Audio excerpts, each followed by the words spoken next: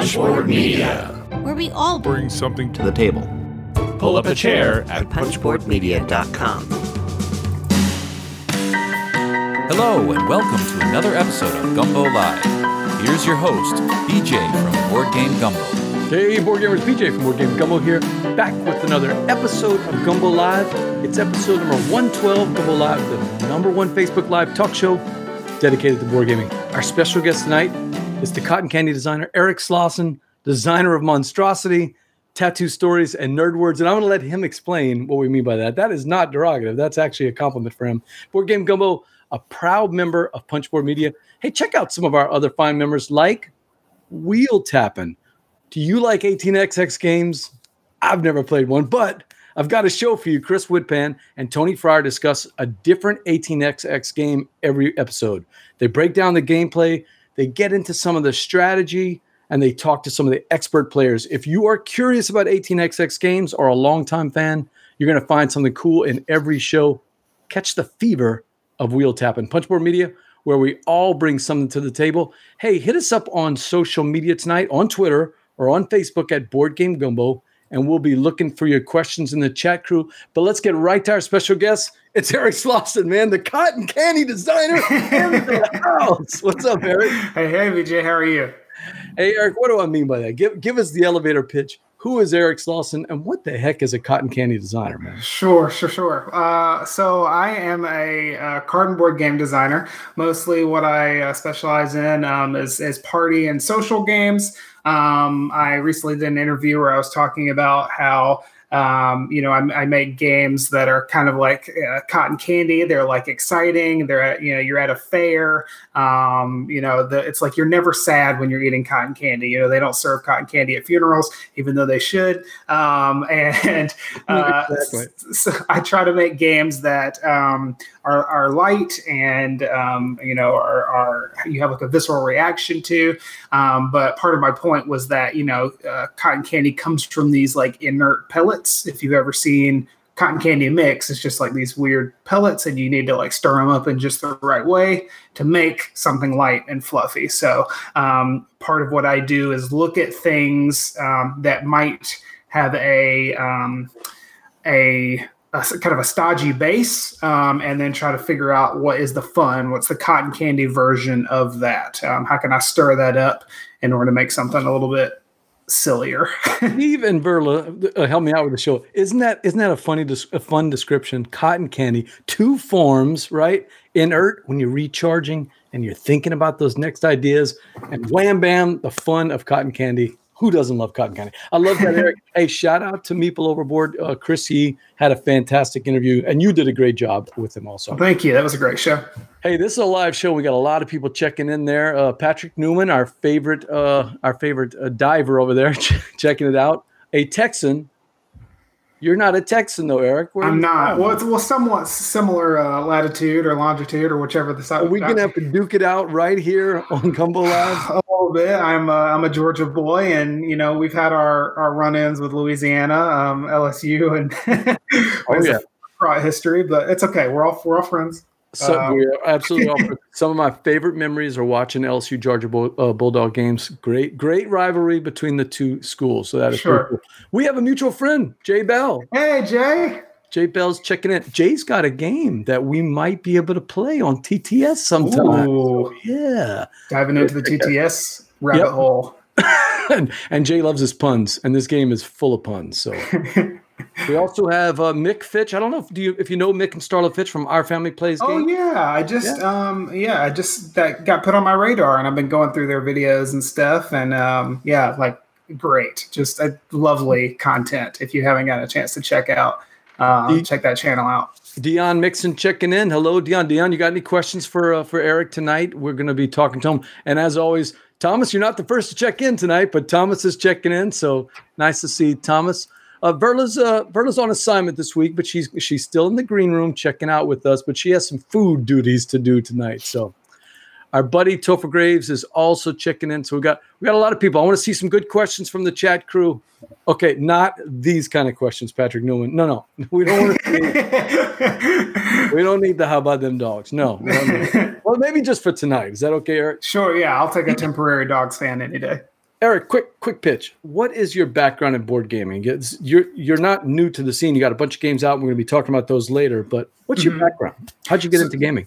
Yeah, so I started in like 2015. We started having a board game group, my friends and I, and my friend Brian and I were put in charge of buying games for the group. And Brian did the responsible thing and like read articles on gateway games, and so he was bringing Pandemic and Settlers of Catan and that kind of stuff. And I just like looked up stuff on Amazon and just like let them tell me what to buy.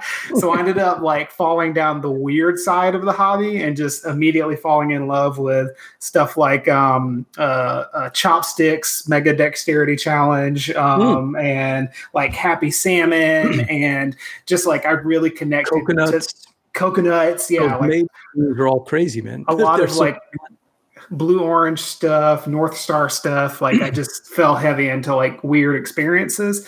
And then when I started designing in like 2016, that's kind of, I started in the party space, trying to make, we were playing some like classic party games, Cards Against Humanity and some other things.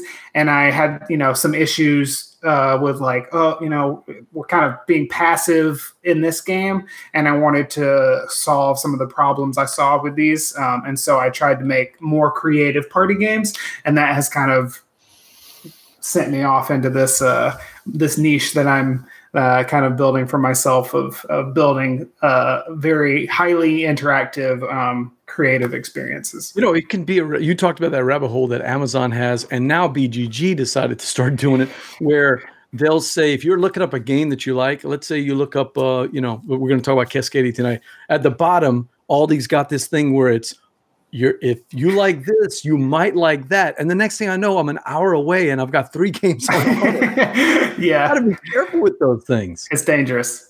Speaking of that, I got something to ask you about you. Let me hide this real quick and show this to you instead. Sure. You have this cool thing on social media that I've never seen before. I'm assuming, is this something you kind of came up with? I just came up with it. Yeah. What is Squared Off? What is this? So I rearranged like all my Kallax shelves. If gamers love a Kallax, it's like the only thing one of the only words we all agree on is Kallax is king. And I realized that I had just organized them by shape. I just was like, you fit, you fit, you fit. And so when I started looking at them, I thought, okay, well, it'd be interesting if I ranked these by box. And so I had them square off because each one of them is a square. And every day on social media, I kind of rank the games in each square. And since they're completely different weights and genres, it really forces me to think about like why a game is in my collection, or what do I like about it, or when was the last time I played it. It's gotten me to look at a lot of my shelf of shame and put some stuff on shelf of opportunity. We say here in the shelf of opportunity. So isn't it a coincidence? Topher was just posting, speaking of North Star, Evolution was the game that caught my interest, and it's one of the games on your first Squared Off. Yeah, I think. Tell the chat crew where you ended up with them, and I'm curious to see what the chat crew would do if this was their Squared Off. Would Escape, Role Player, Catan, or Evolution? Where do they fit on there? I think, if I'm not mistaken, I think Role Player was my number one pick for day one, just because all the little systems. I'm a big like RPG person, D&D, so I'm also that guy who spends like an hour on the character creation screen in a video game, even though you like never see your character; he's just in armor the whole time. I love the dice. I love the draft. I love the kind of all the cards. It's just great. I think I put Evolution next. I believe it might have been between Evolution and Catan. And then Escape was last. I love base game Escape, but something about this one didn't quite connect with me as much, and I need to play it again. But yeah, Role Player was my favorite here. Mick says role player for the win. I am not letting Mick do this. He cannot. No, Mick, you have to commit to one of the four. I'm gonna say out of my four, I'm gonna go with Catan, I think. And my being for ranking them is that Catan was one of the first 4 or 5 games that kind of got me into the German style Euro games. So Right. I got to get rid of Escape. I had to get rid of it. It's just too nerve wracking. Now the way It's so intense. the way we played it is different. We actually downloaded the music and we had it over the whole sound system in the house at 10. I mean, as loud as you could get it. And when those drums start beating and it gets really intense, I mean, everybody's just cheering and I'm, fumbling around. So, Yeah. so Marshall says role player, Evolution, Catan, and Escape. That's kind of similar to what you had, I think, right? Yeah, I think it was between Evolution and Catan. I don't remember which one was second. I think Catan, I mentioned that it's I like it as a design exercise. I mean, it's a beautiful design, like just a great game, obviously. But the thing that I remember the most is like the robber and like rolling a die and being like, oh, what's the robber gonna do? And that's like people's least favorite part because it's like the randomness element. And so, yeah, I feel like I like the part that is like the least Euro-y part of the game. All right, Checker, let's do one more. I've got one more picture for you. Let's see what we got here. We got, tell me what your thought process was on this Calyx. Yeah, this is a one, tough one. Ooh. Oh, man. Did I give Pandemic the first one here or Treasure Hunter? All right, so it's Ticket to Ride, Nyctophobia, Treasure Hunter. I've never played Treasure Hunter, so I was thinking it was a different game. Pandemic. The problem with the Queen games is you look at that yellow. It's the same. Yeah, it's the same game. Something different. Treasure Hunter, Pandemic, and Cash and Guns. Ooh, that's a pretty tough choices here. And they're all so different, and they give different experiences, which is why I thought the Square Off idea was really interesting. And anybody's welcome to do it. Just use the hashtag Square Off and do your Calyx things. Pandemic storage unit, so it makes it tough for me to do that. I'm just going to live vicariously. Pandemic, I think, was my top pick here, mostly for its impact in the hobby. I mean, I think it's a great game to teach. It's a great introductory co-op. It does have some issues with like quarterbacking and stuff, which I mentioned in my ranking. But I've still had a lot of fun with it. I think it's tense. I think the way that you shuffle the city cards back in is really creative, and you can learn a lot from the game. Next was Treasure Hunter. I remember going back and forth between the two of those. You should check out Treasure Hunter. I don't know how many players you have to play with regularly, but it's between 2 and 20. Okay, sure. It's cute and like it looks cute and soft, but it's one of those games that's like very brutal if you want it to be, or like if you misplay because of the way the draft works. But yeah, check that out. Very, very fun. Nyctophobia, actually, I haven't gotten to play yet. So Kevin called you out here. He said, I see Nyctophobia still in shrink. I know. Yeah. I got it right before Pandemic. So it's like, not only is it a multiplayer game, and so I can't play it, but it also involves you like touching each other's hands and stuff. So it's like the worst game to buy right before that happened. But Ticket to Ride was next. My main point for Ticket to Ride is that it's great to play once or twice, and I got the feel for it, and I like the feel, but I would much rather play a smaller version. I love Ticket to Ride New York because it plays in 20-25 minutes. I like the London one better than the New York one, but they're both fun. They're both same fun. concept. And you get the same draft, kind of. You get the same race to finish routes, but you're not going across the whole country. I just felt Ticket to Ride is like a little longer than the excitement that it gave me. And a similar game, the Trekking the National Parks, has like a similar feel, and I just connect with that theme a little bit more. So Charlie Bink? Yep, Charlie Bink. Yeah, so I'm going to go Ticket to Ride number 1. It's still one of my top 10 all-time favorite games. I have the 10th anniversary edition, which is something I'll never get rid of. I've been playing Ticket to Ride for 10 years, and I'm still playing it. I still play it. I played it last week with the family, so I still love that. I haven't played Treasure Hunter, so it'll go to the bottom. Pandemic number 2. I still love Pandemic, and I want to finish Legacy Season 1. Mm-hmm. Nyctophobia was a game I actually enjoyed playing, but I don't need to own. I think it's more of an experience. It's an experience, with the right people. And then if you play with the wrong group, I don't know if it would work as well. I was lucky enough to have a guy like Alex Goldsmith be the monster, and he came in with the voice and the scary noises, and it was really too intense. So I said, okay, that's enough. But Nick Tafoya, very, very cool design, just not something I think I need to own. And then I would go with the Cash and Guns after that. Although if this were my son's, Cash and Guns would be number one with a bullet. Oh, I like number one with a bullet, because they absolutely love Cash and Guns. It's a lot of fun. For my money, if I'm going to play a game like that, where you're accusing and backstabbing and doing stuff, I'd rather play Deception Murder in Hong Kong. It's not the same game, but Cash and Guns is a lot of pointing and yelling, and you got the foam guns. It's all about those guns. Doesn't bother me at all, but they like it a lot more than me. And that is Square Off, #SquareOff on Twitter.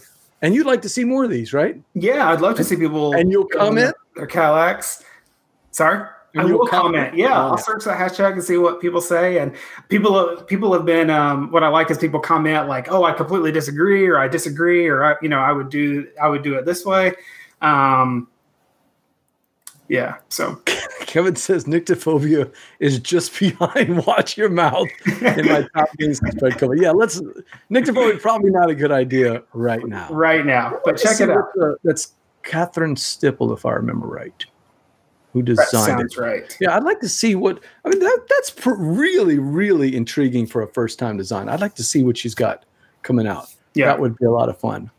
Well, you're getting a lot of comments. So hey, chat crew, check out his hashtag Squared Off and post yours so that we can see what Eric has to say on those. Sure. I didn't get to do it yesterday, or we'll see if I squeeze one in tonight. But I have finished all of my squares in my Kallax, and now I have like those baskets that are just full of mini games. I have like 50 button shies in there and like all kinds of stuff. So I have to figure out some way to rank those, because I can't rank an entire basket of games in one. That makes it tough. Post. Yeah. So BJ from War Game Gumbo. I've got my guest here, Eric Slauson, designer of a bunch of games that we're going to be talking about. But one of the games we'd like to talk about tonight is a spicy hot game that I got to play with Jay Bell, your buddy Jay, called Cascadia, designed by Randy Flynn and Flat Out Games. Is it a game you've heard of? I have not. Okay. Tile laying games, one of my favorite genres. So already, games like Calico and Cascadia are going to be right on my radar. I just love them. I never get tired of tile laying games. I never seem to get tired of deck builders, and I never seem to get tired of tile laying games. That's fair. Cascadia is a really cool game. It's got a theme that it's there. It's these animals, and you're trying to build out these animal preserves using tiles. If you've played Tiny Towns, have you heard of Tiny Towns from AG? All right. Take Tiny Towns and make it even a little bit more streamlined and a little bit easier to understand the scoring. And in my mind, a little bit more beautiful. I really love the nature scenes and all the art work that you have, all these cool little medallions the tokens that you're going to be playing. The game is super simple, barely an inconvenience. It's four cards and 4 little animal tokens on the side. Your job, pick one of those combinations, the tile and the animal, whichever one you're going to pick out of those 4, and move them into your set of tiles. You're trying to connect up those tiles. So, for instance, if you're the salmon, you're trying to get the tiles you're trying to get all these little water tiles in a row and put all the salmon on there so they can make a nice run. The longer run you have, the more points you score. So each one of the animals actually is kind of thematic. The fox wants to be with all the other animals. He wants lots of animals around him. The bear is going to want to be in nice big groups of 1, 2, and 3, but nothing more than that. So each one of the animals has a different way of scoring. Each one is trying to grab those, and it's a Euro from the standpoint that it's passive-aggressive player interaction. Sure. It's not anything directly. You're just watching what other players are doing and making sure that what you're doing is different from what other people are doing and picking the right things. But it's got a cool twist, Eric. This is what I like about Cascadia. When you pick the tiles, some of them, as you notice, have multiple landscapes on them. And the bigger the landscape, hey, the more points you could score if you have the most of that landscape.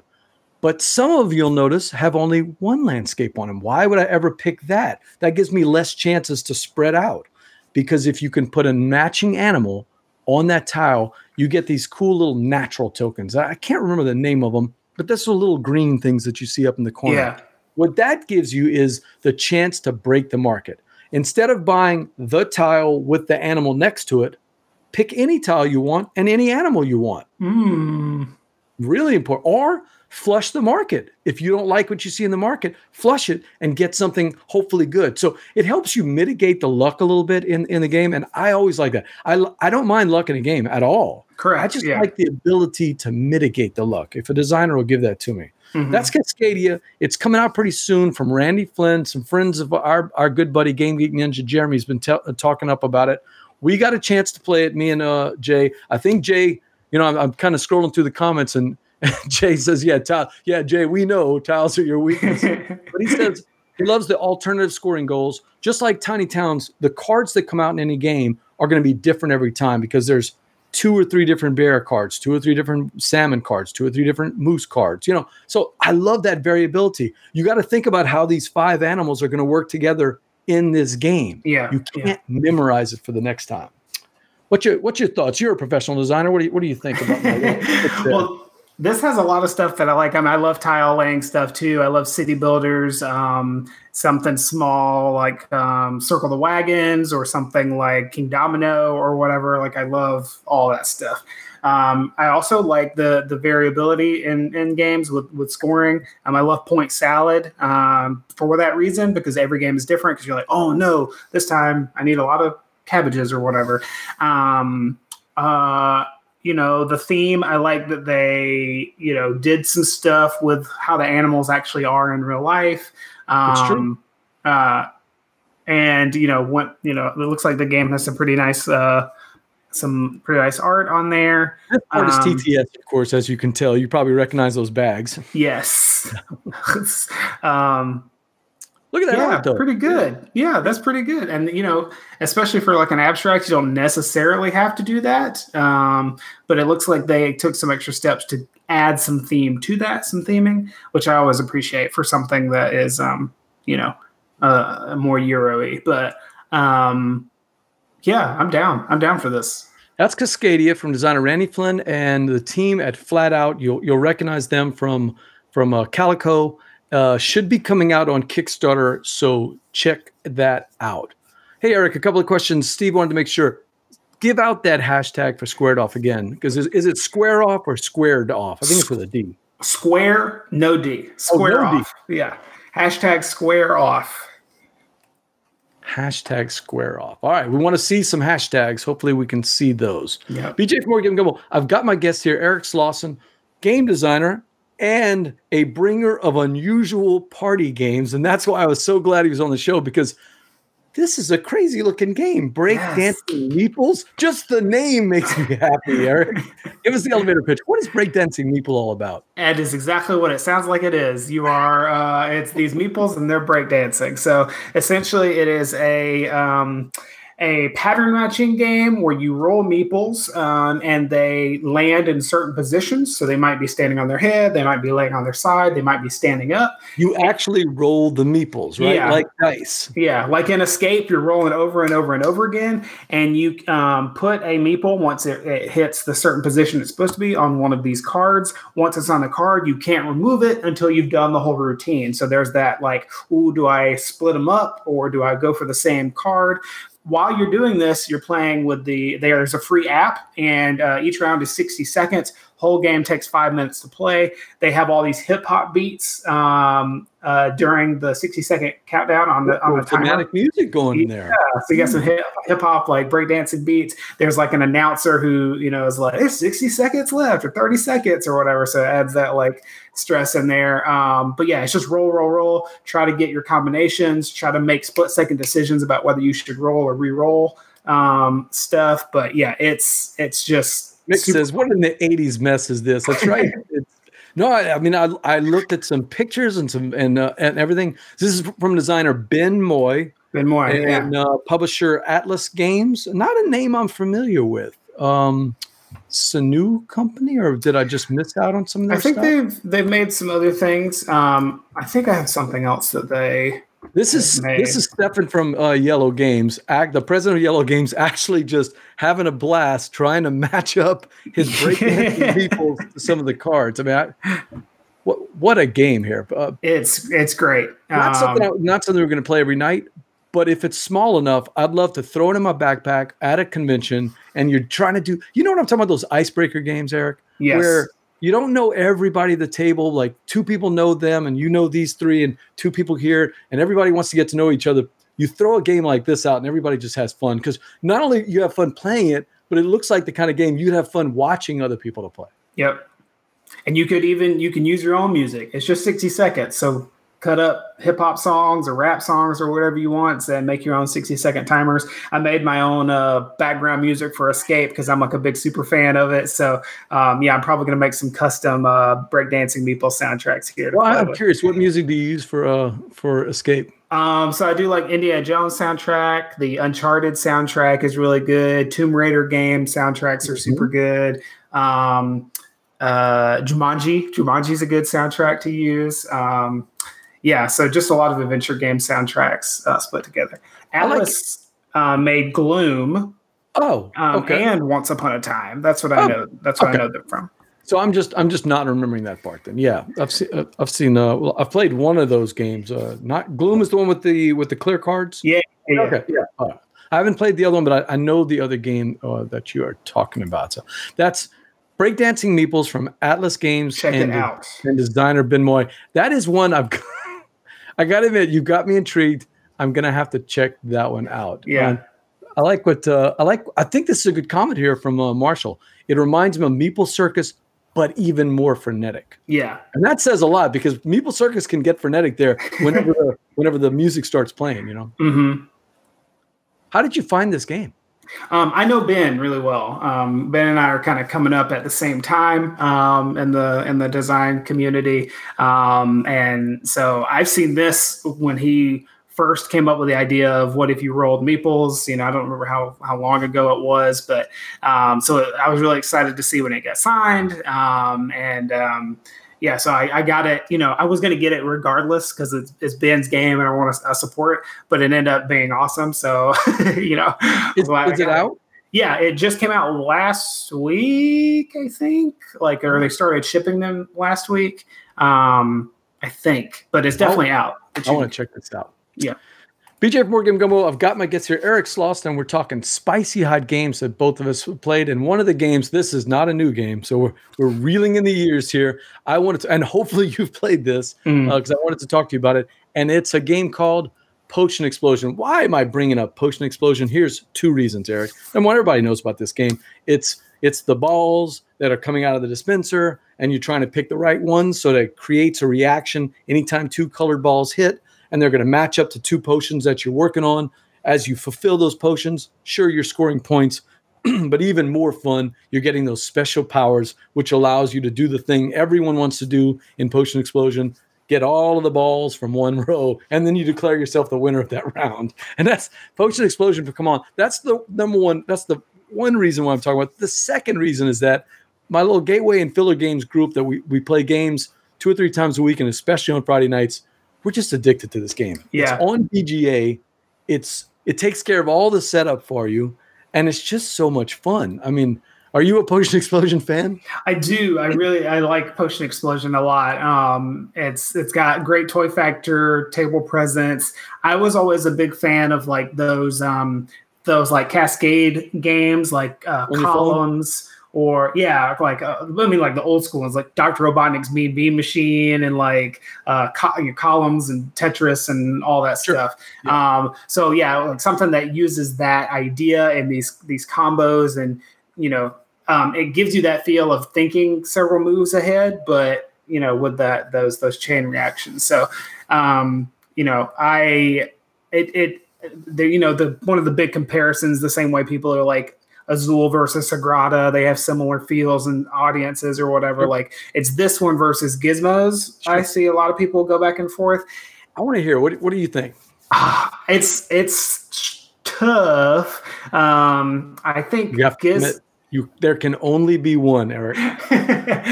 I think Gizmos has the really cool engine building aspect. So if you want maybe a heavier thing where you're thinking about not only this system with like whatever the balls are coming out, but you're also thinking about your engine and trying to pick that up. Potion Explosion, I think, is more.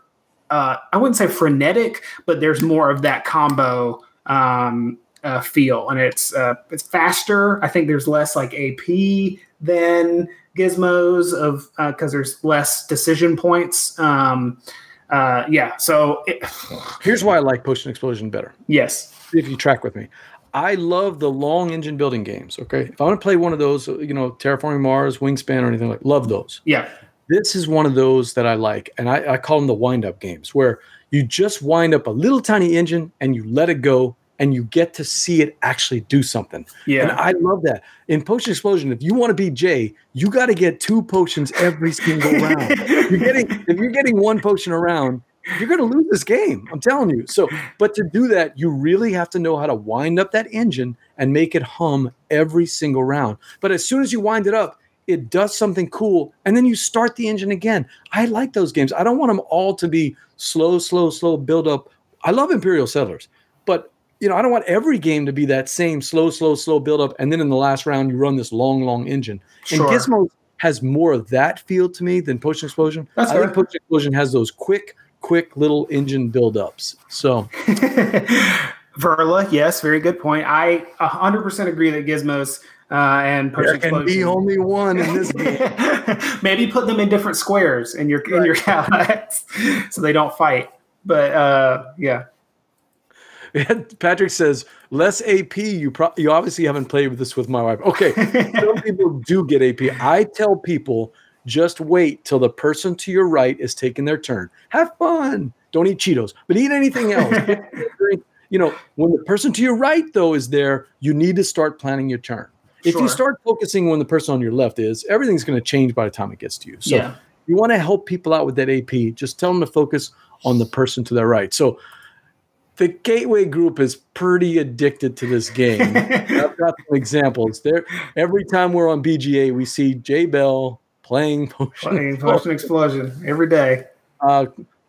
Kelly and Eric are constantly on the app version. There's now one you can play on your phone. That's dangerous. We saw Jimmy Huynh talking about, hey, I play this on the phone all the time. So if in these COVID times, this is another reason I wanted to bring it out. This is one of those games that you can still play with friends online, or you can play right there on your phone and knock it out. For a while, it was Splendor for me. I played nothing but Splendor on the phone, a couple of years ago. Got finally bored of it. But Potion Explosion, I could see myself playing on the phone and just trying to somehow come within 80% of Jay Bell's score. Topher says, if Gizmos had multiple engines running, I'm down. That's one of the reasons I love one so much. Can you address that, Eric? What do you think? Yeah, I think so. I can't remember if it's 4 slots or 5 slots in Gizmos that you have, but essentially there's like 5 powers that you can build. One that like lets you draw more marbles, one that lets you save a certain number or something. And so not only is each individual card that you put under that arena different, but you can push for one, specialize in drawing a bunch of marbles or specialize in saving your points or whatever. So yeah, there's multiple columns to worry about, and each card is like a different power in that column, but there is that capacity for even earlier on for like multiple things. Like, oh, every time I draw a blue, I get to draw another red. And every time I draw red, I get 2 greens. And if I get 2 of a marble, then I get to draw an extra thing. It has that. And I've got friends like Sagan who just run that engine until there's just, and of course they don't even need all of those things. They have all these extras that they can't even use by the end of the round. Yeah. Still, it is fun to watch people wind up that thing. And that's that comparison, but that's Potion Explosion from Command Games. It's really from Horrible Games, one of my I think an underrated game company. They made Steam Park. If you like Steam, if you like Escape, play Steam Park. Ooh. Because Steam Park is a better version of Escape. It's the frenetic dice rolling, but you're building a theme park out of it. What? Yes. I write this down. So it compacts that crazy that wild frenetic dice rolling into just a little minute thing. It's not as long as Escape, but instead of being chased by monsters through a temple, you're actually building a nice little theme park. Check out Steam Park. I'm into that. Marvel Games, same designer, if I remember right, as Potion Explosions. BJ from Board Game Gumbo, I've got my guest here, Eric Slauson, designer, and we're talking some of the spicy hot games that we played, including a game that I frankly don't know anything about until I saw it when you posted about it. I'm not even sure how to say it. So, Eric, I'm going to let you pronounce the name of it. This is the Relics of Rajavahara. Relics of Rajavahara. Really cool. When I dove into the Kickstarter page, I got super excited. Chat crew, wait till you see the pictures. But I want Eric to give the elevator pitch. Yeah, so if you're I love adventure games. Like I said, I love Uncharted. I love Tomb Raider going way back.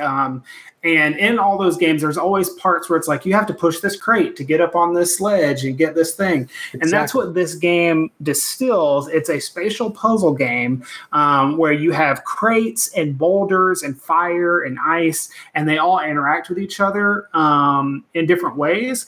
And they each have their own rules. So crates you can only push, but you can't pull. So you have to make sure that you orient them in certain ways. You can like hop up on like one level up, like if you're playing the climbers or something like that. And so, for example, in this picture over on the right, you've got the gem is at the top of this 3-tiered boulder. So you have to figure out some way to move these things around so that there's a 2-tier.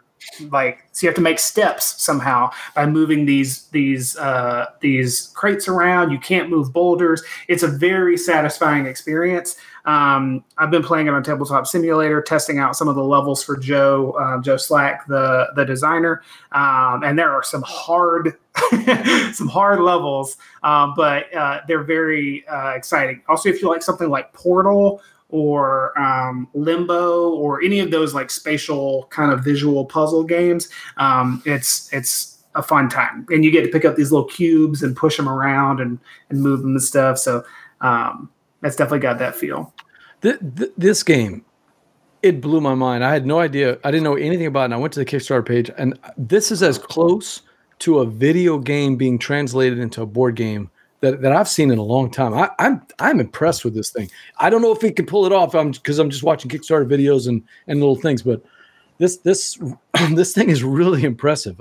Yeah. And you've got to actually play it, or you're just playing it on the I haven't gotten to play with the little pieces and move it around physically. And that's one of the best things I could say about it is if you've played a game on Tabletop Simulator, it is not super smooth and there's like annoyances and stuff. So in order to play this game, I'm constantly having to rotate the camera and change the angle to make sure I have the levels right. And so I cannot, but I still love it. I'm like, trying to figure out these puzzles that he's sending me. So like playing it physically, I can, quickly build the levels and move them around and stuff. I'm really excited to play with these little boxes and my little adventurer Tomb Raider meeple. So Relics of Rajavahara, designer Joe Slack with art from Tristram Rossum. It's by Crazy Like a Box Games, and Verla has a link to it right there on Kickstarter. I don't know these people or have any link to them or anything.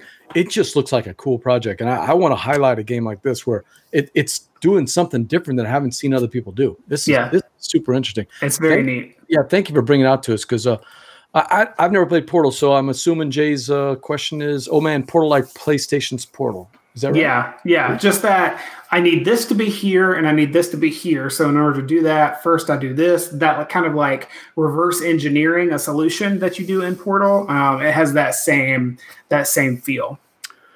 BJ from Board Game Gumbo, I have got my guest here, Eric Slauson, and we're talking spicy hot games. Steve's ready to join us. If I can get Steve in there, let me see if I can figure out how to do that, Steve.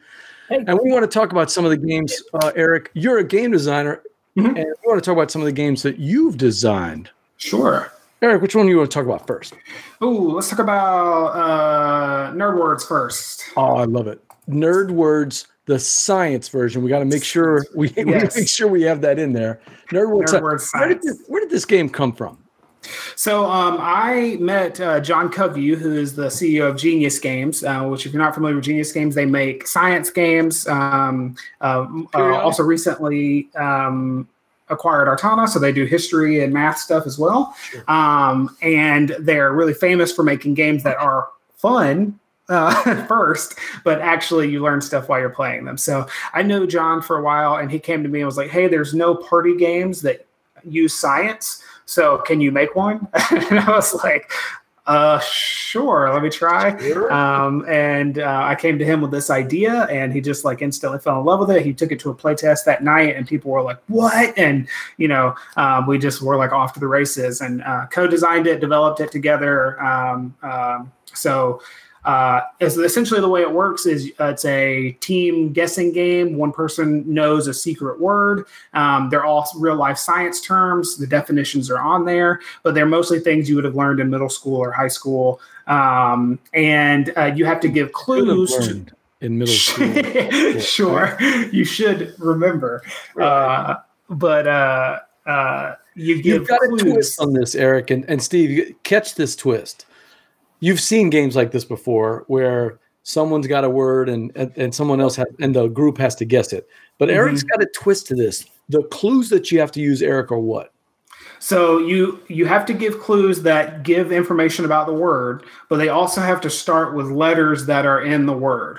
So the example I give is osmosis. You have an O, an S, an M, an I in order to give your team clues. So there's two S's. So you can say like membrane, or you could say, in between, because semi-permeable membranes and all that stuff. You lost me. I'm out. All right, semi-permeable is an example. Yeah.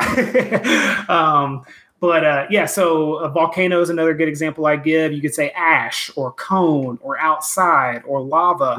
And so the more words you're giving, the more information they have, but also the more letters they have. So it gives you that crossword puzzle clue kind of too. If you played a crossword puzzle and you're like, oh, I know it has an L and a T and an S in it. So that is a really cool twist. You're not only reinforcing the words, which most designers would do and then stop there, but you made a way of, I'm also going to give the group fun in thinking about the clues themselves. Why is Eric using, Vulcan? Why is Eric using lava? He's using those words for a reason. Are you limited to using those words? You have to use words that start with it, or is that encouraged? Yes. Okay. So you have to use words that start with the letters in the clue word, and then that have to have something to do with it. So you couldn't say llama for volcano or anything like that. It has to be some.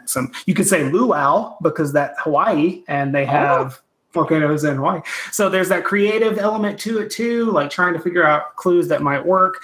There's 3 terms on every card, and usually there's like a couple easy ones and like a medium one or a more esoteric one. So Tantrum House did a playthrough with their kids, and their kids did just fine with it, and so did the adults. And there's like expansions for this one with like microbiology and like medical science and all kinds of stuff. And eventually we'd like to do other versions, history and pop culture and all kinds of other stuff. But this is the first one, Nerd Word Science. 2 to 12 players, 10 and up is what it says on BGG. That's pretty accurate. Is BGG right? Yeah, you can play with giant groups of people as long as there's just one clue giver. There's also a wagering aspect. If you see that little blue circle, it goes 0 to 4. And so when you make every guess, you can add on a wager. So if I'm, the first person says Stegosaurus or whatever, I could say, dinosaur, because that's got an S in it. And Stegosaurus is a dinosaur. Let's wager 4 points. And either you are right, or it might have been fossil or something like that, because fossil also has an S in it. So there's that pressure of, do we wager or do we wait? And the other team gets to guess as well. So you're like racing with the other team. So education, but fun, out from Genius Games, and you can get it right now, right, Eric? Yeah, it's on Amazon. It's on Genius Games website, and available at its stores as well. PJ from Board Game Gumbo. I've got my guest here, Eric Slauson, game designer. We're talking some of the spicy games he's created. Steve, check this one out. You got any questions about tattoo stories? No, let's hear what he's got to say first, because I know the questions are going to come. Eric, you've got some explaining to do on this one. Sure, yeah. So Tattoo Stories was my first big release. It came out like a month or so after Nerdword Science. This is a party game where you're working in a tattoo parlor, and customers come in and they know what they like, but they don't know what they want their tattoo to look like. So basically, every round there's a customer. They draw 10 cards from a deck of just random elements, chains or fire or pirate stuff or magnets or whatever. And so they draw 10, pick 5, and say, go. And you have 3 minutes to design a tattoo on your dry erase board that incorporates all 5 of those elements into one cohesive design. And then you pitch it to the customer. There's a couple twists to this as a drawing game. One, you're awarded points based on your pitch, the concept behind your idea. So you can win with stick figures and just writing funny captions or whatever. So there's if you're really great at drawing, you can let it go. You don't have to, handicap yourself just for everybody else's benefit because you still have to do a good pitch. So that's one thing. The other thing is that those 5 cards are given out as individual points for who used that element the best. So who had the most creative idea for how to incorporate chains, who had the most creative ice cream, who had the most creative Mexican food or whatever. Really interactive during the drawing time. If you've ever been to a tattoo parlor, usually there's some banter going on between the artist and the person getting tattooed. You want to keep their mind off the pain. So during the drawing time, you're encouraged to improvise with the customer and ask them questions. So if there's a card that says cake, you're like, okay, well, what's your favorite kind of cake? Or if it's 80s TV show, it's okay, well, give me something. Which one? There's a bunch. So there's this improv game you play as the customer. So really, really fun time. Works great over Zoom with only one person having the game. Plays up to 7 people with the stuff in the box, 3 to 7. With 4 to 6, we found being the ideal. But you could definitely play with more than 7. Also, if people have iPads or paper or whatever. But that's Tattoo Stories. Seeing a comment from Dion in the chat saying that getting Tattoo Stories and his game Design Eye together, they would be amazing friends. Yes. There's some similarity there where there's drawing, but it's not just drawing because you don't want the best artist to go off to the races. There needs to be some other reward for other creativity in it. Sounds interesting. Yeah. Steve, did you see Marshall's comment? I did, yeah. And I was wondering if there is that snake oil or apples to apples, but now with ink. So I love snake oil. I love But Wait, There's More. Those are definitely influences. Things like Once Upon a Time as well, that storytelling aspect. But I wanted to... One of my main goals, and it's one of the things I always say, is that it was a game for everybody on the art spectrum. If you're terrible at drawing, you still have the pitch that you can do. Yes. And when you throw it around to people, and people laugh, it's not at you. You're not making your team lose, in Pictionary or something like that. And if you're an amazing artist, you can really create this work of art in 3 minutes, and you flip it around, and it's this mini exhibition. Everybody's like, whoa, and you get to showcase this talent. And people, it's one of my favorite games to demo at conventions because people don't know the creative power that they have. And people come up to the booth and they're like, oh, I'm going to suck at this. I'm going to be really bad. And 3 minutes later, they turn their tattoo around and 4 or 5 people immediately start laughing. And they're like, oh my gosh, that was such a good idea. And how did you think of that? And everybody praises everybody else and laughs at each other's jokes and creativity. And most people walk away with a copy or at least a smile, which is one of my main goals, was getting people comfortable creating, sharing something they've made, which is always in a safe way where people aren't going to get embarrassed. And that's one of the things it sounds like what's attracting me to this, Steve, is that I'm not an artist. One of the reasons I like Draw Your Own Conclusions by Jay Cormier is that I don't have to be an artist. He tells me just draw triangles and I can draw a triangle or just draw a circle. This one is not like that, but I like the fact that it's more about the marriage of the art and the creativity. Because, man, I've played some drawing games, and the person that's the best artist, none of us are even really playing. We're all just watching what she or he does. And that doesn't sound like in this one. If I'm a creative person, I've got just as good a chance to win. Yep. This is from Bicycle. They're breaking into the hobby industry here. Yeah, so mine was one of the first 3 games that they released as a board game company, which is like very cool to be a part of this 130-year-old company. They've got Will Wheaton as a spokesperson. I know, which is amazing. That's very cool. So I'm curious if he's played Tattoo Stories and what his thoughts are. I'm assuming he has as the as the brand ambassador. But Alpha, I liked the shuffle. I forget the name of it. The Shuffle Grand Prix. Shuffle Grand Prix. Yeah, not. It's so more much. of a game. It's more of it's a card game than something like Tattoo Stories. I'm not a take that kind of person. So that one was kind of let me hit you with that. But the Alpha was pretty cool. It wasn't bad. Bicycle needs to promote this. That if you end up coming up with a great idea for a tattoo, and get it as a tattoo, get the game.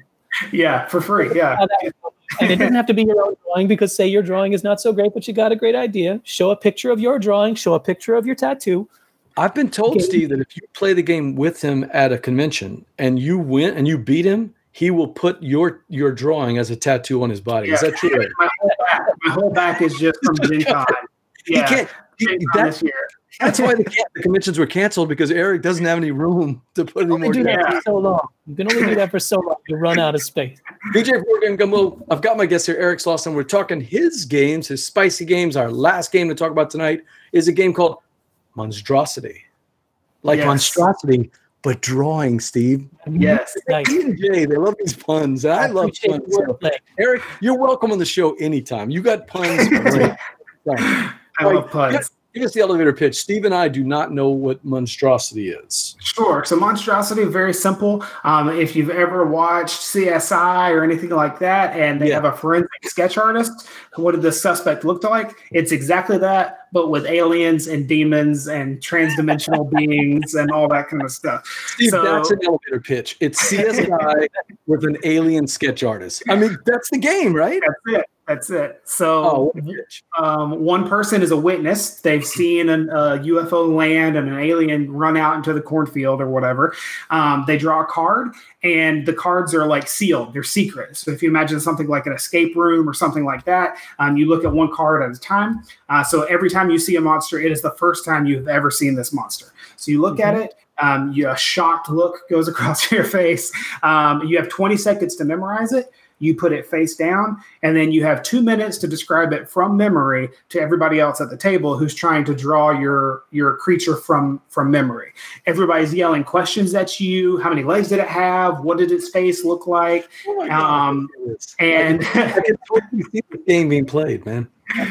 At the end of the 2 minutes, everybody reveals their wanted posters, basically, for these creatures. And based on your memory, the witness says, "Oh, it was that one. That was the one that I saw," and that person gets a point.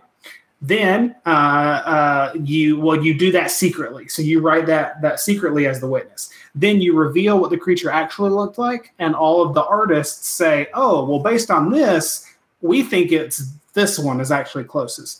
If those two match, then the witness gets a point for being a good witness. We caught the alien.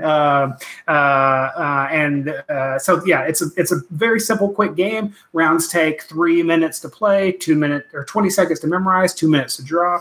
And it is just a great time. It's hilarious on both sides. One of my favorite things about it is it's two games. There's the game as the witness. How do you describe something that you only saw for 20 seconds and is deteriorating in your memory as people are asking more and more questions? And you have that pressure of like, oh, I can get a point here if I pick the right one, but like they all look similar. Which one is the one that I saw? And then as the artist, you're really trying to ask good questions and listen. So it's a game where you can't look at your board and just like zero in. You have to listen to everything people are saying. A lot of people talk with their hands as well. And so you have to be like looking up to see what the person's doing. And it is just a hilarious time. Works great on Zoom as well. Steve, I'm thinking of holiday time. I mean, I play with my nieces and nephews. This sounds the exact perfect game. We played Draw Your Own Conclusions all during Thanksgiving. I want this game before Thanksgiving. Is it going to be out before Thanksgiving? Because I believe September. I believe September it's coming out. So it's available for pre-order now.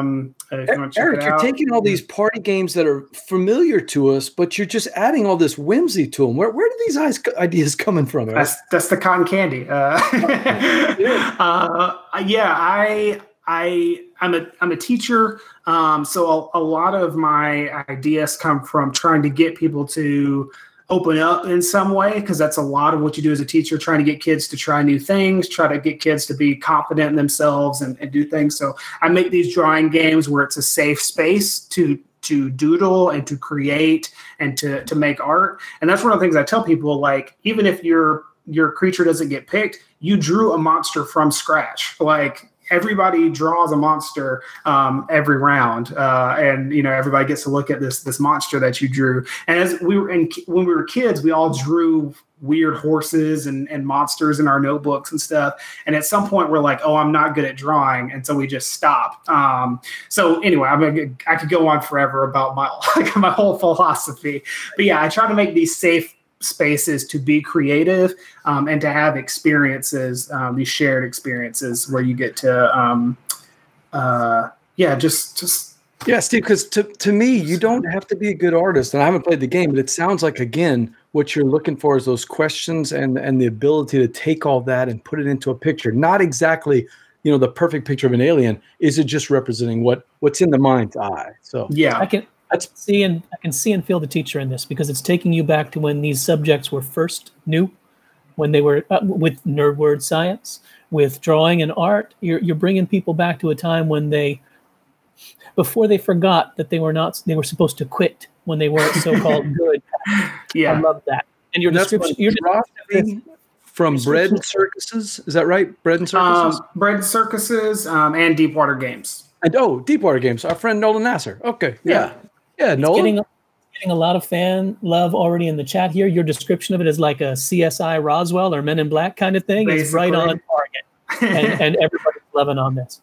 All right, so that's Monstrosity from Deepwater Games. Take a look at it from Eric Slauson, hopefully out in September. Eric, this is a board game show, and you know what that means. I do know what this means. We got to play a board game. So let me send Steve, if you don't mind, I'm going to send you back down into the lobby, and I'm going to get the game ready. All right, Steve, we'll see you in just a second. So hear me. Yeah, and Steve can still hear us, and we are going to play a board game. Steve, you want to give him the quick elevator pitch? What are we playing here? We're going to do one that we've been doing a lot of lately, the Boudin Bowl, which in your case, Eric, you get the best job of all. You get to be the judge. Everyone gets to court you. Everyone gets to say, this is why mine should be good, and you get to make the final decision on each of these. Encourage them. Steve, before we go on, hey, there's somebody at your door there, Eric. You want to take care of that before we start the game? Look, somebody at your door right there real quick. What? Really? Somebody knocking on the door right there behind you. It looks like. Oh my God! Let's see what we got here. Hello. Do we have you, Charles? Charles, do we have you? Oh no, we've got no picture. Right. There he is. Wait, here we go. There we go. I'm here. Nice for you, Eric. I've got Charles, and I've also got Jimmy from the Game Masters documentary. Oh, so cool! The director and the producer, and the reason I called you guys in. Say hello to Eric Lawson. Hello, Eric. Hey, how's it going? Eric is a friend of Charlie Bink. Oh, well, amazing! Me and Charlie go way back. Familiar with Charlie Bink, yeah. So, Eric, have you seen the documentary? I have. I just got a chance to watch it yesterday. And what do you think about all of Charlie's bits? Is this the Charlie that you know? It is Charlie. I love all his focus. He's playing on Photoshop and trying to make things with his eye level on the table. He has this new game, Trekking the World, coming out, and I got the opportunity to do some development on that game. And it was so cool seeing just how his brain works and how seriously he takes everything from the top down, like art and he talks in the game about making it so that grandma can play it. And so that was something that we kept coming back to. So yeah, he's great. Yeah. So, and the documentary was great as well. I really enjoyed it. Well, thank you. Charles is the director. Jimmy is the executive producer.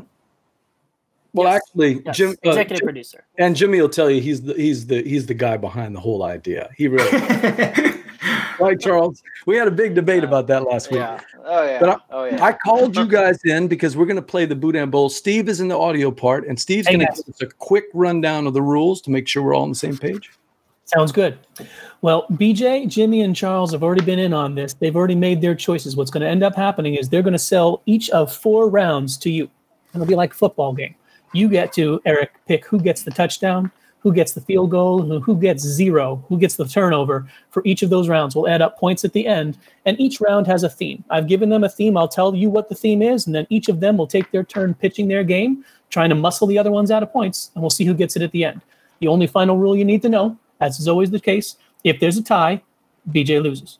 That's fair. That seems logical. The other thing to think about is that yes.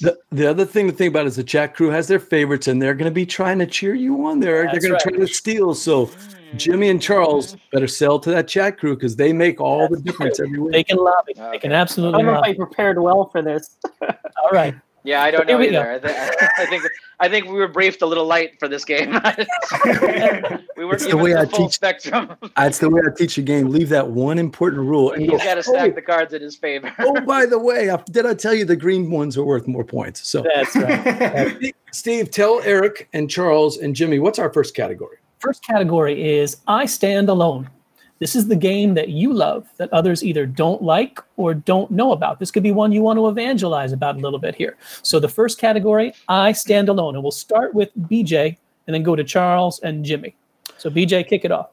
I just like Eric. I do a lot of game demos. You did your stuff for Bicycle and other companies. I've done it for 5 or 6 different companies. One of the companies I do is Gray Fox Games. Bushido is one of my favorite games from Gray Fox Games. A lot of people don't even know about this game. It's the second best deck builder out there behind Baseball Highlights 2045. Jimmy, I don't know if you know that. It's when you're ranking those deck builders, you got to rank them in the right order. And Bushido is the second best one out there.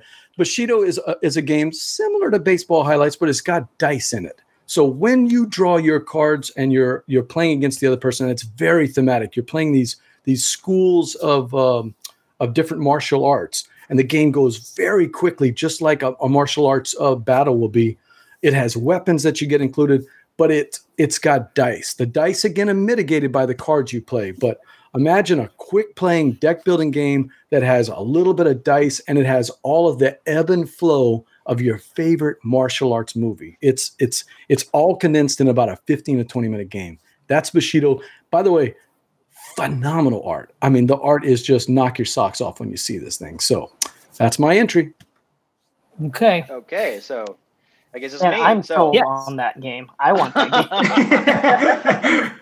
Okay, Charles is next. Yes. All right. So my game is called Orongo. I don't know if we got a picture of it, but it's an island game. It's about Easter Island, right? And you're erecting the Easter Island heads for this game. It's by Reiner Knizia, right? The short pitch is it's like Catan meets modern art. I love this game. Resources get pulled at random instead of the person who pulled them just getting the resources. They go up for secret auction. Okay. So there's a finite amount of money in the game. You put the money in your hand. Everybody goes like this, opens their hand. That's your bid. You get it or you don't.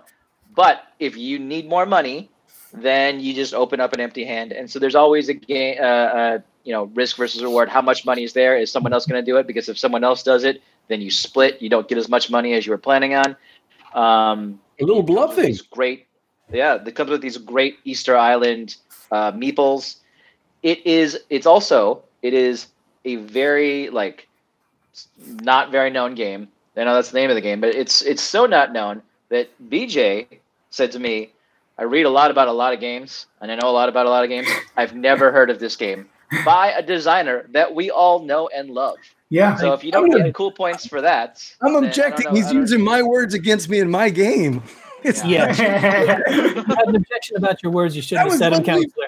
That was You supposed said to the be word. private, Charles. That was private, a private conversation. It's all fair. It's all fair in this game, right?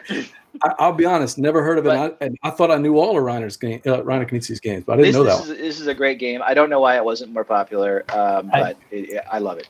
Solid entry from Charles, throwing elbows right from the beginning. I like it. Let's go to Jimmy and see what Jimmy says for his need-to-own game. Kenny Yeah, Todd.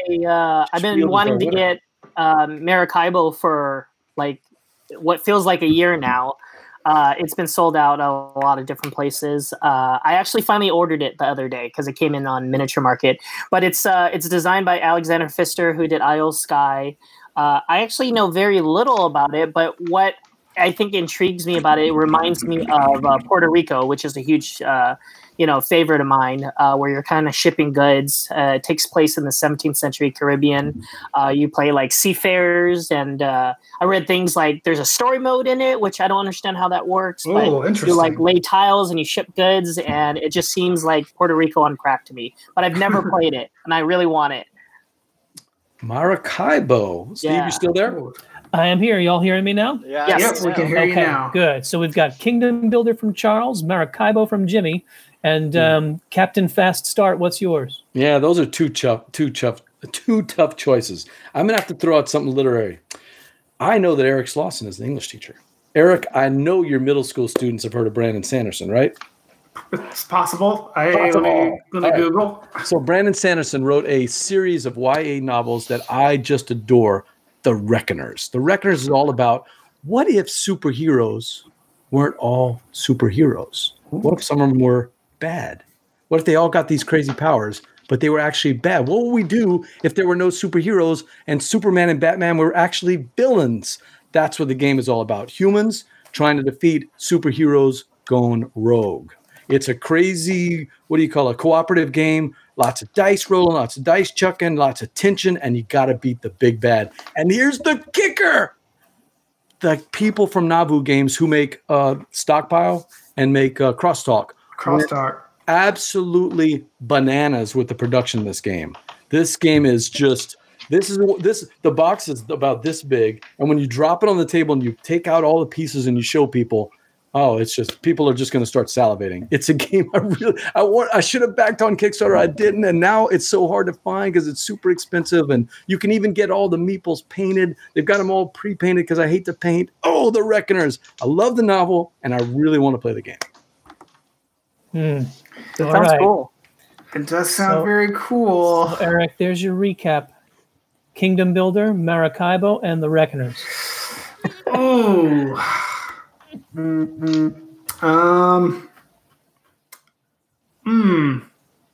Okay. One overtime.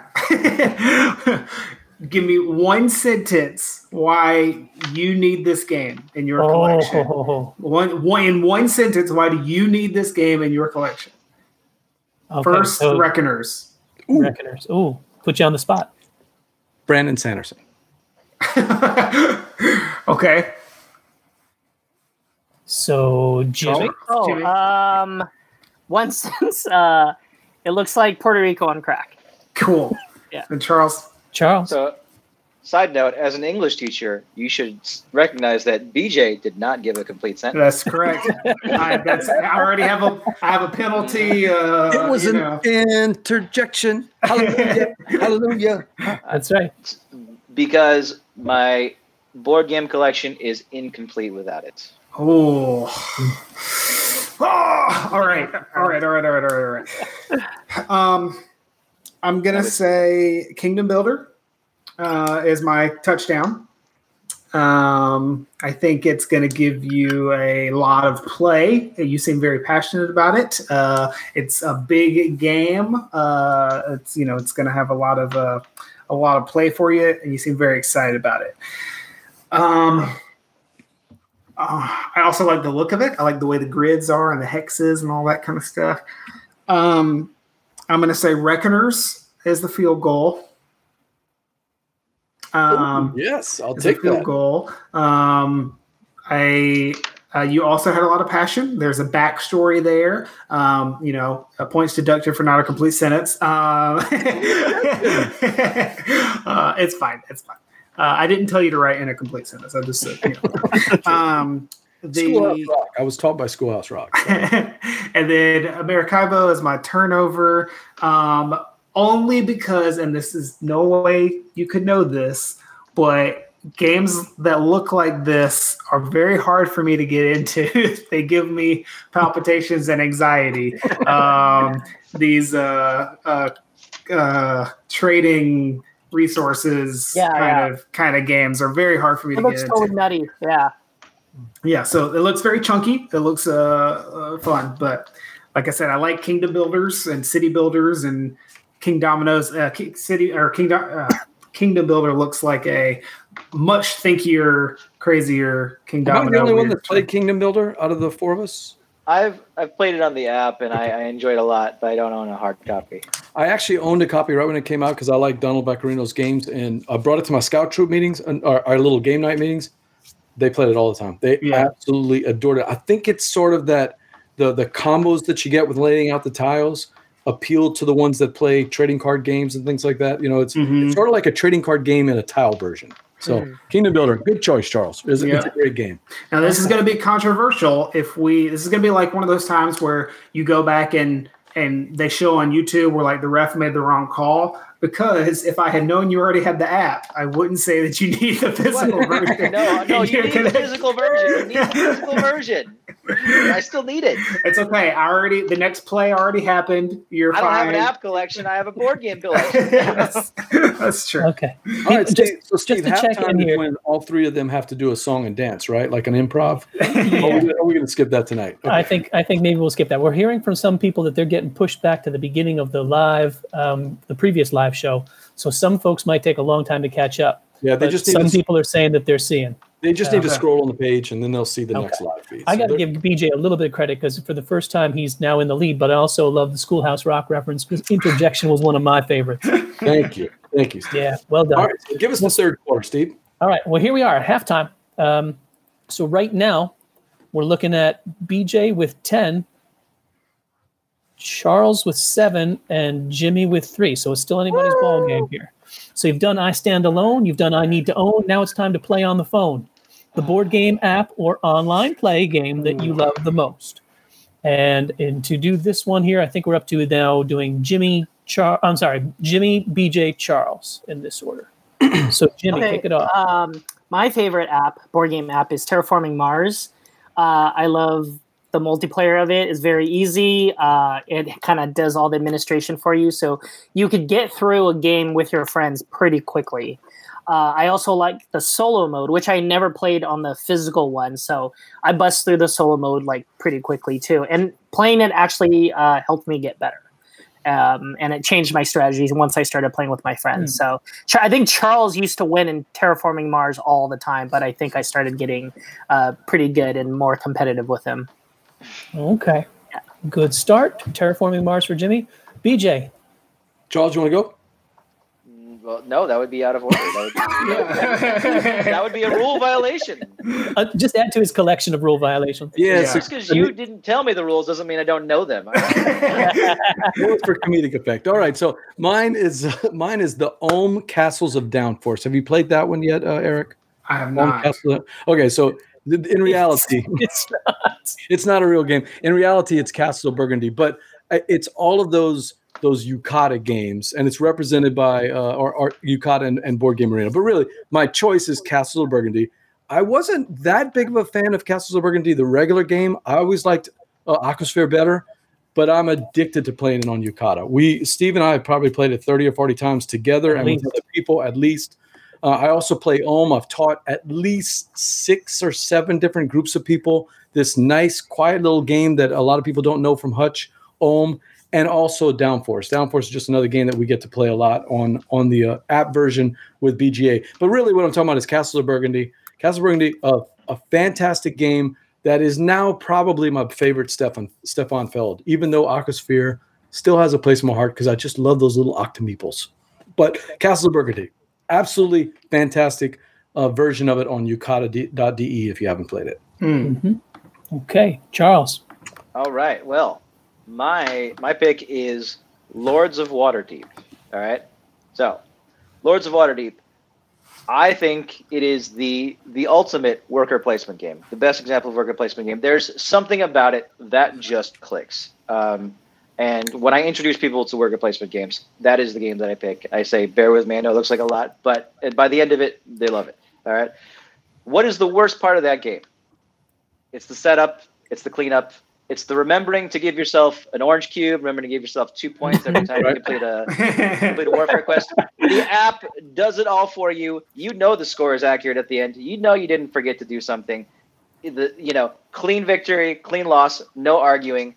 It was one of the first phone apps, that really stretched what a board game app could be.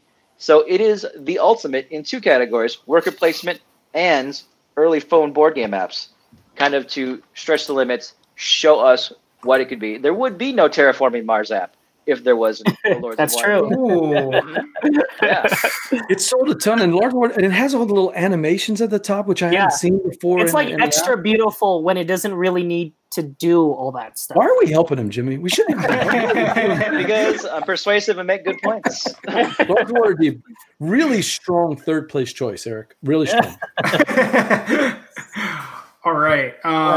I think. Do you need a recap of the 7 games BJ said? Yeah, I know. Yeah, that's you can't do that. I don't even know what game he was pushing. Yeah, I had a hard time following as well. He put down Castles of Burgundy plus Ulm plus Downforce, and in the show notes I asked him in the put in parentheses, is that the card game version? The Ulm Castles of Downforce. Illegal formation. Illegal formation. I'm gonna say Lords of Waterdeep is my touchdown. I have heard so many people talk about this game and really love it, but I know that it is one of those games that looks intimidating and it has a whole bunch of stuff going on. And one of the things that I look for in a board game app does it cut down the setup of the real version or whatever. So I play a lot of deck builders on my phone because shuffling every 6 cards or 10 cards or whatever is a nightmare. And, I forgot to do damage. Can I go back and give you the all that stuff. So you really sold it well as a game that you can get into and play without all the setup. It keeps you on track and it makes it easy. And it's a game that I've heard a lot of people talk about. So yes, I will be looking into that app. Okay. Next, my field goal is going to be Terraforming Mars for similar reasons. I think it's a big, large game, a lot of little pieces.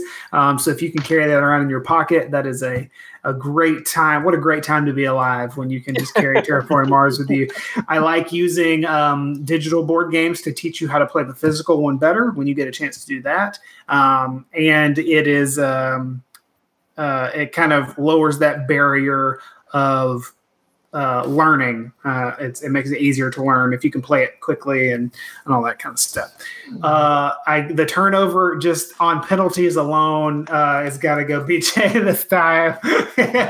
It's I don't know what game he was pitching. The Mad Castles of Downforce or whatever it was. I think he was talking about Castles of Burgundy. And I just got Between Two Castles actually, and so that's my only castle game that's in my brain right now. But I'll take the 0. I threw an interception on that one. Yeah, you did. It's okay. All right. So home stretch. We're in the 4th quarter now. Score your points and do your best. It's tightened up. You've done so far. You've done I Stand Alone, I Need to Own, I Play on the Phone, and now we're up to If Only I'd Known. This is a game that you avoided or never got interested in, but then tried and it changed your mind. And I think we're back to doing the original order here. BJ. Charles. All right, I'm up. All right, so mine is a Reiner Knizia game. Imagine modern art with tiles. It's called Orongo. Not a lot of people know this. Oh, that sounds really good. Touchdown. I'm out of here. Mine is called Potion Explosion. We talked about it earlier tonight. It's a command game, but it's really a game from Horrible Games, designed by the same people that did the same designer did Steam Park. It's a wind-up engine building game, and that's what I like about it. So many other games like Terraforming Mars, like Wingspan, are all about building up this long engine, Imperial Settlers, and then you rev that engine up at the very end of the game.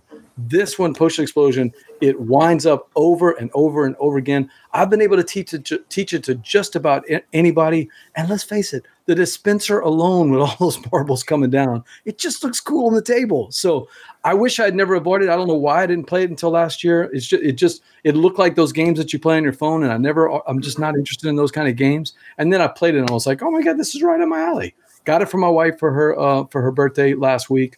I had played it, in the last 6 months, but got it for my wife last week, and we played it all weekend. So Potion Explosion, if only I'd known how much fun that game would have been, I'd have got it a long time ago. Okay. Off to Charles. All right. Well, my game is San Juan. So it's kind of like Puerto Rico. And, sometimes you might look at Puerto Rico and say, man, there's a lot going on here. This is too intense. San Juan is the lighter card game version of that. It's just cards. So that's one of the reasons it's good. It is lighter. The reason I avoided it is because I did like Puerto Rico a lot. And a friend of mine said, every time I play San Juan, I think, why am I not playing Puerto Rico? And so I avoided it for that. I said, oh, well, I'll just play Puerto Rico. Very recently, I've gotten into playing San Juan, and I love it. It is similar but different. It is lighter. It is not as intimidating. If you're that kind of person that is like this, there's just too much going on here with Puerto Rico. I think you might be. And, this is a better choice for If Only I'd Known, because San Juan came out in 2004. I haven't been playing this for 16 years. Potion Explosion came out 5 years ago. He's only been not playing it for 5 years. Yeah, more years on me, that's for sure. Just saying, But San Juan, really fun, really fast, really simple game adjacent to Puerto Rico. Okay, and Jimmy. My game is Junk Art. I don't play a lot of dexterity games, and I play heavier stuff, like all the games I've been recommending. But I've recently played a ton of word-oriented party games, and I wanted to find something different for my group. And so I actually picked up Junk Art right before the quarantine, and I played it with a friend, and it was so fun. It's just like, you're drawing cards, and there's different games. You utilize all the sticks and the pieces so well. I thought it was great. And I actually gave it to Charles recently so he could play it with his girlfriend. But I thought it was such a delight, and I'm excited to play it with a group of people. Because playing it with just two was so much fun. That's playing to the guest over here, there, Steve. That's right up there. That's no. Don't want to hear it from you, BJ. You just I would never do that. You've spent everybody plays literally the past month looking up all of my social media and listening to interviews with me. I don't want to hear it. I have to apologize to you, Eric. Every time somebody said one of those games, it looked like you were physically in pain at having to make a choice among these. One card looked like pretty painful for you. All right, Eric. Very hard. This is it. All right. There can only be one that scores a touchdown. And for all the marbles, but not the Potion Explosion marble. All right. Here's what I need. Why did you? Because I missed this part. Why did you avoid Junk Art? I actually don't think the box art is that exciting to me.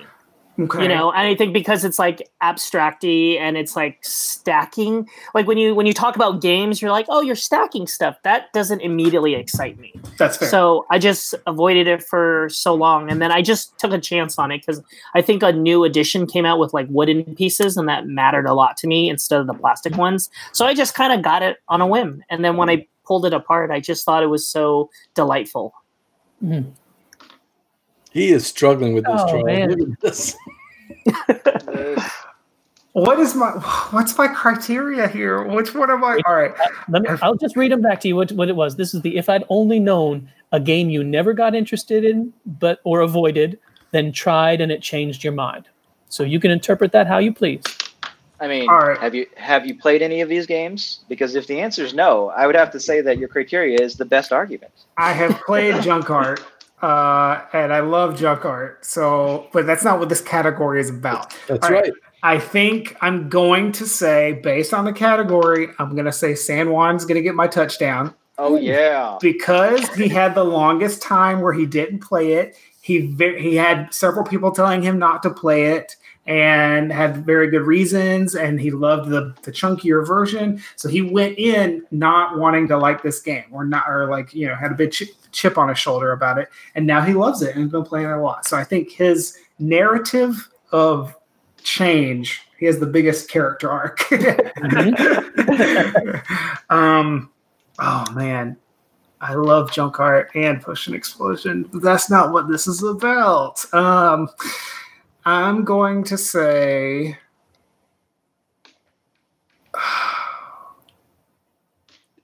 no pressure, but this is the most important decision you're going to make today. Oh, we lost the stream? Oh, that's good. Okay, I think I'm going to say the field goal goes to Jimmy for his judging a book by its cover on Junk Art. And also, when you dug a little bit into it, you're like, oh, it's stacking. You did your research. You still didn't like it. So you had to go through several layers and actually play the game, and then you ended up loving it. So I think you went through this long journey of and you finally played it, and now you love it. And it's not normally my style of game either. I can tell based on some of your other submissions.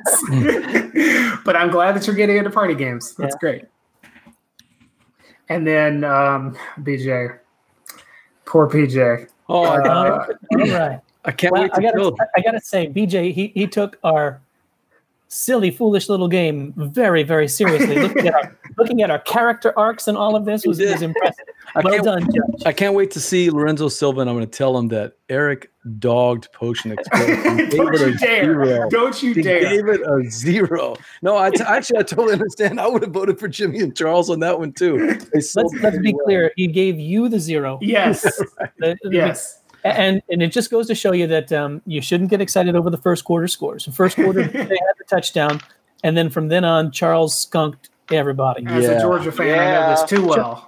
Yeah, quarters 2, 3, and 4 touchdowns in each of them for a win. 21 points to Charles takes the win. That was a bulldog. Yeah. I played great in the first half. Good job, Charles.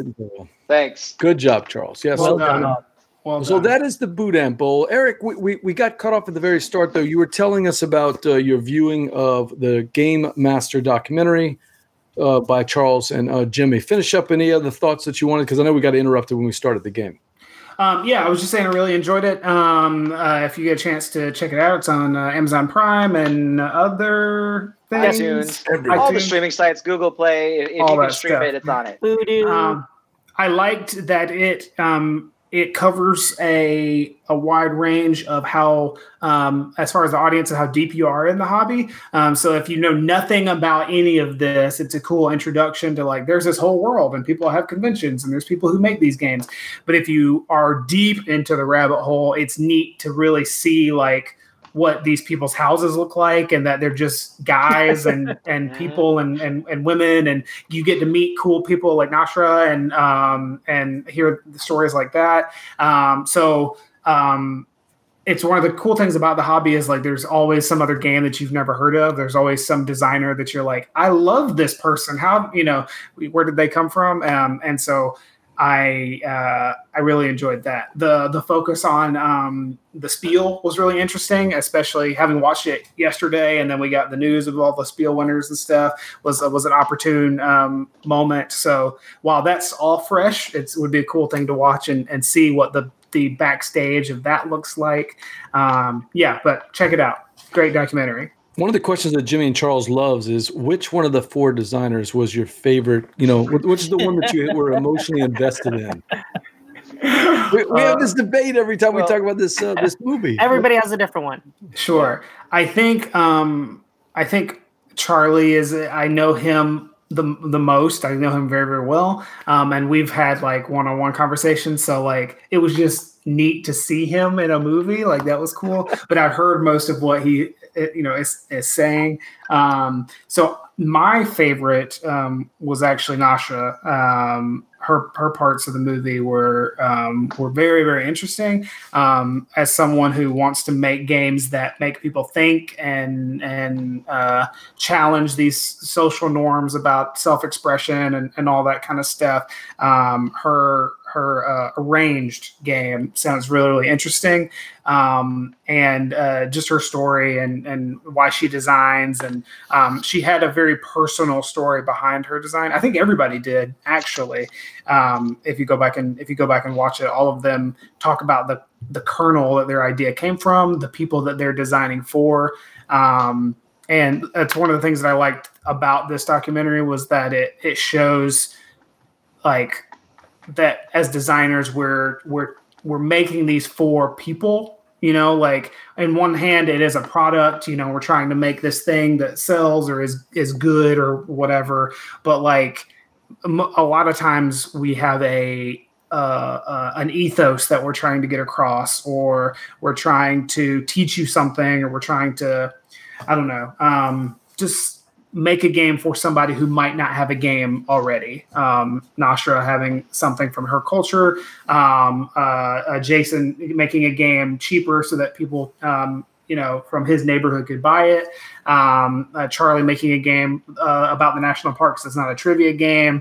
It really spoke to me as somebody who, like I said, makes these art games where if you're bad at art, you can draw. If you're great at art, you can draw. It really spoke to me of really thinking about who you're making a game for. So interesting. And I did check that out, Charles. I looked at some of the reviews, because you and Jimmy told me off screen last week that if I go into the reviews, I'm going to see different people. It's not just Nashra and not just Charlie. And different people resonate with different stories. Absolutely. People were saying Jason's story was so compelling. Scott Rogers' story with his daughter was so compelling. So it's kudos to you and Jimmy for including all 4 stories, because you're going to hit more of a mark with people. You know what I mean? The different people seeing it. I saw it as Charlie and Nashra. You saw it as Nashra. Lots of people see it different ways, and I think that's the beauty of this film. Well done on there.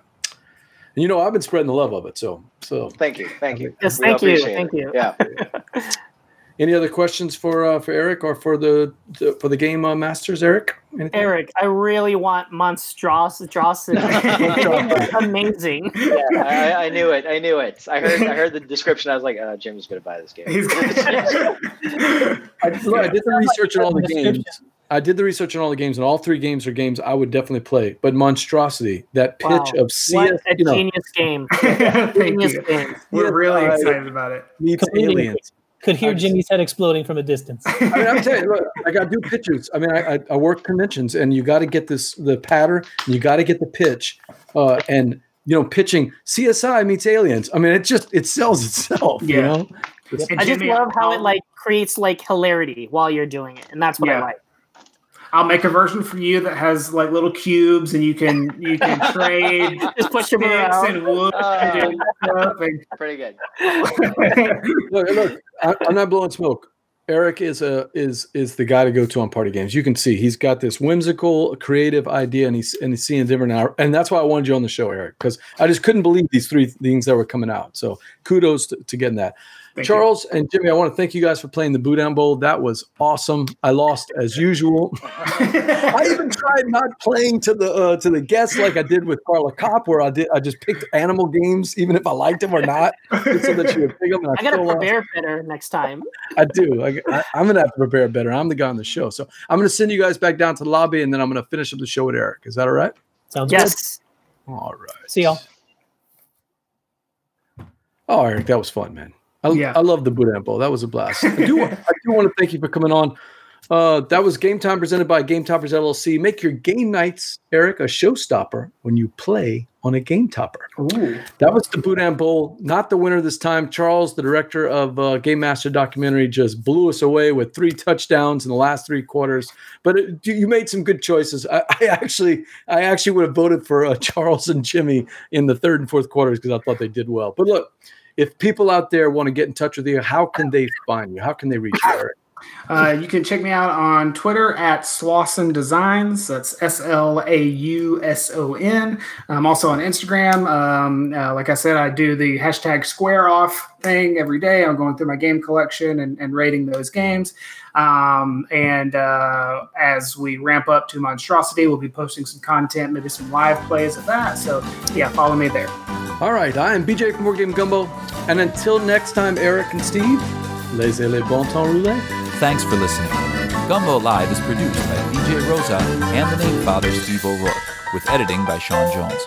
You can find more Board Game Gumbo content by checking out our YouTube channel, Facebook page, and Twitter feed at Board Game Gumbo. Howdy, y'all. This is Chuck from Cardboard Critters, the only podcast that focuses on reviews and Kickstarter previews of games with meeples shaped like animals. Each week, we interview designers who like meeples shaped like animals and publishers who publish games with meeples shaped like animals. We might even give away a meeple shaped like an animal during the show. So listen up. Next week, it's time for our second annual Gen Con Animal Shaped Meeple Mania episode. We'll be live from Western Sizzler, running down our top 22 games coming out of Gen Con with meeples shaped like animals in them. So if you like your meeples shaped like animals, why don't you join us around the campfire and listen to another episode of Cardboard Critters. Here!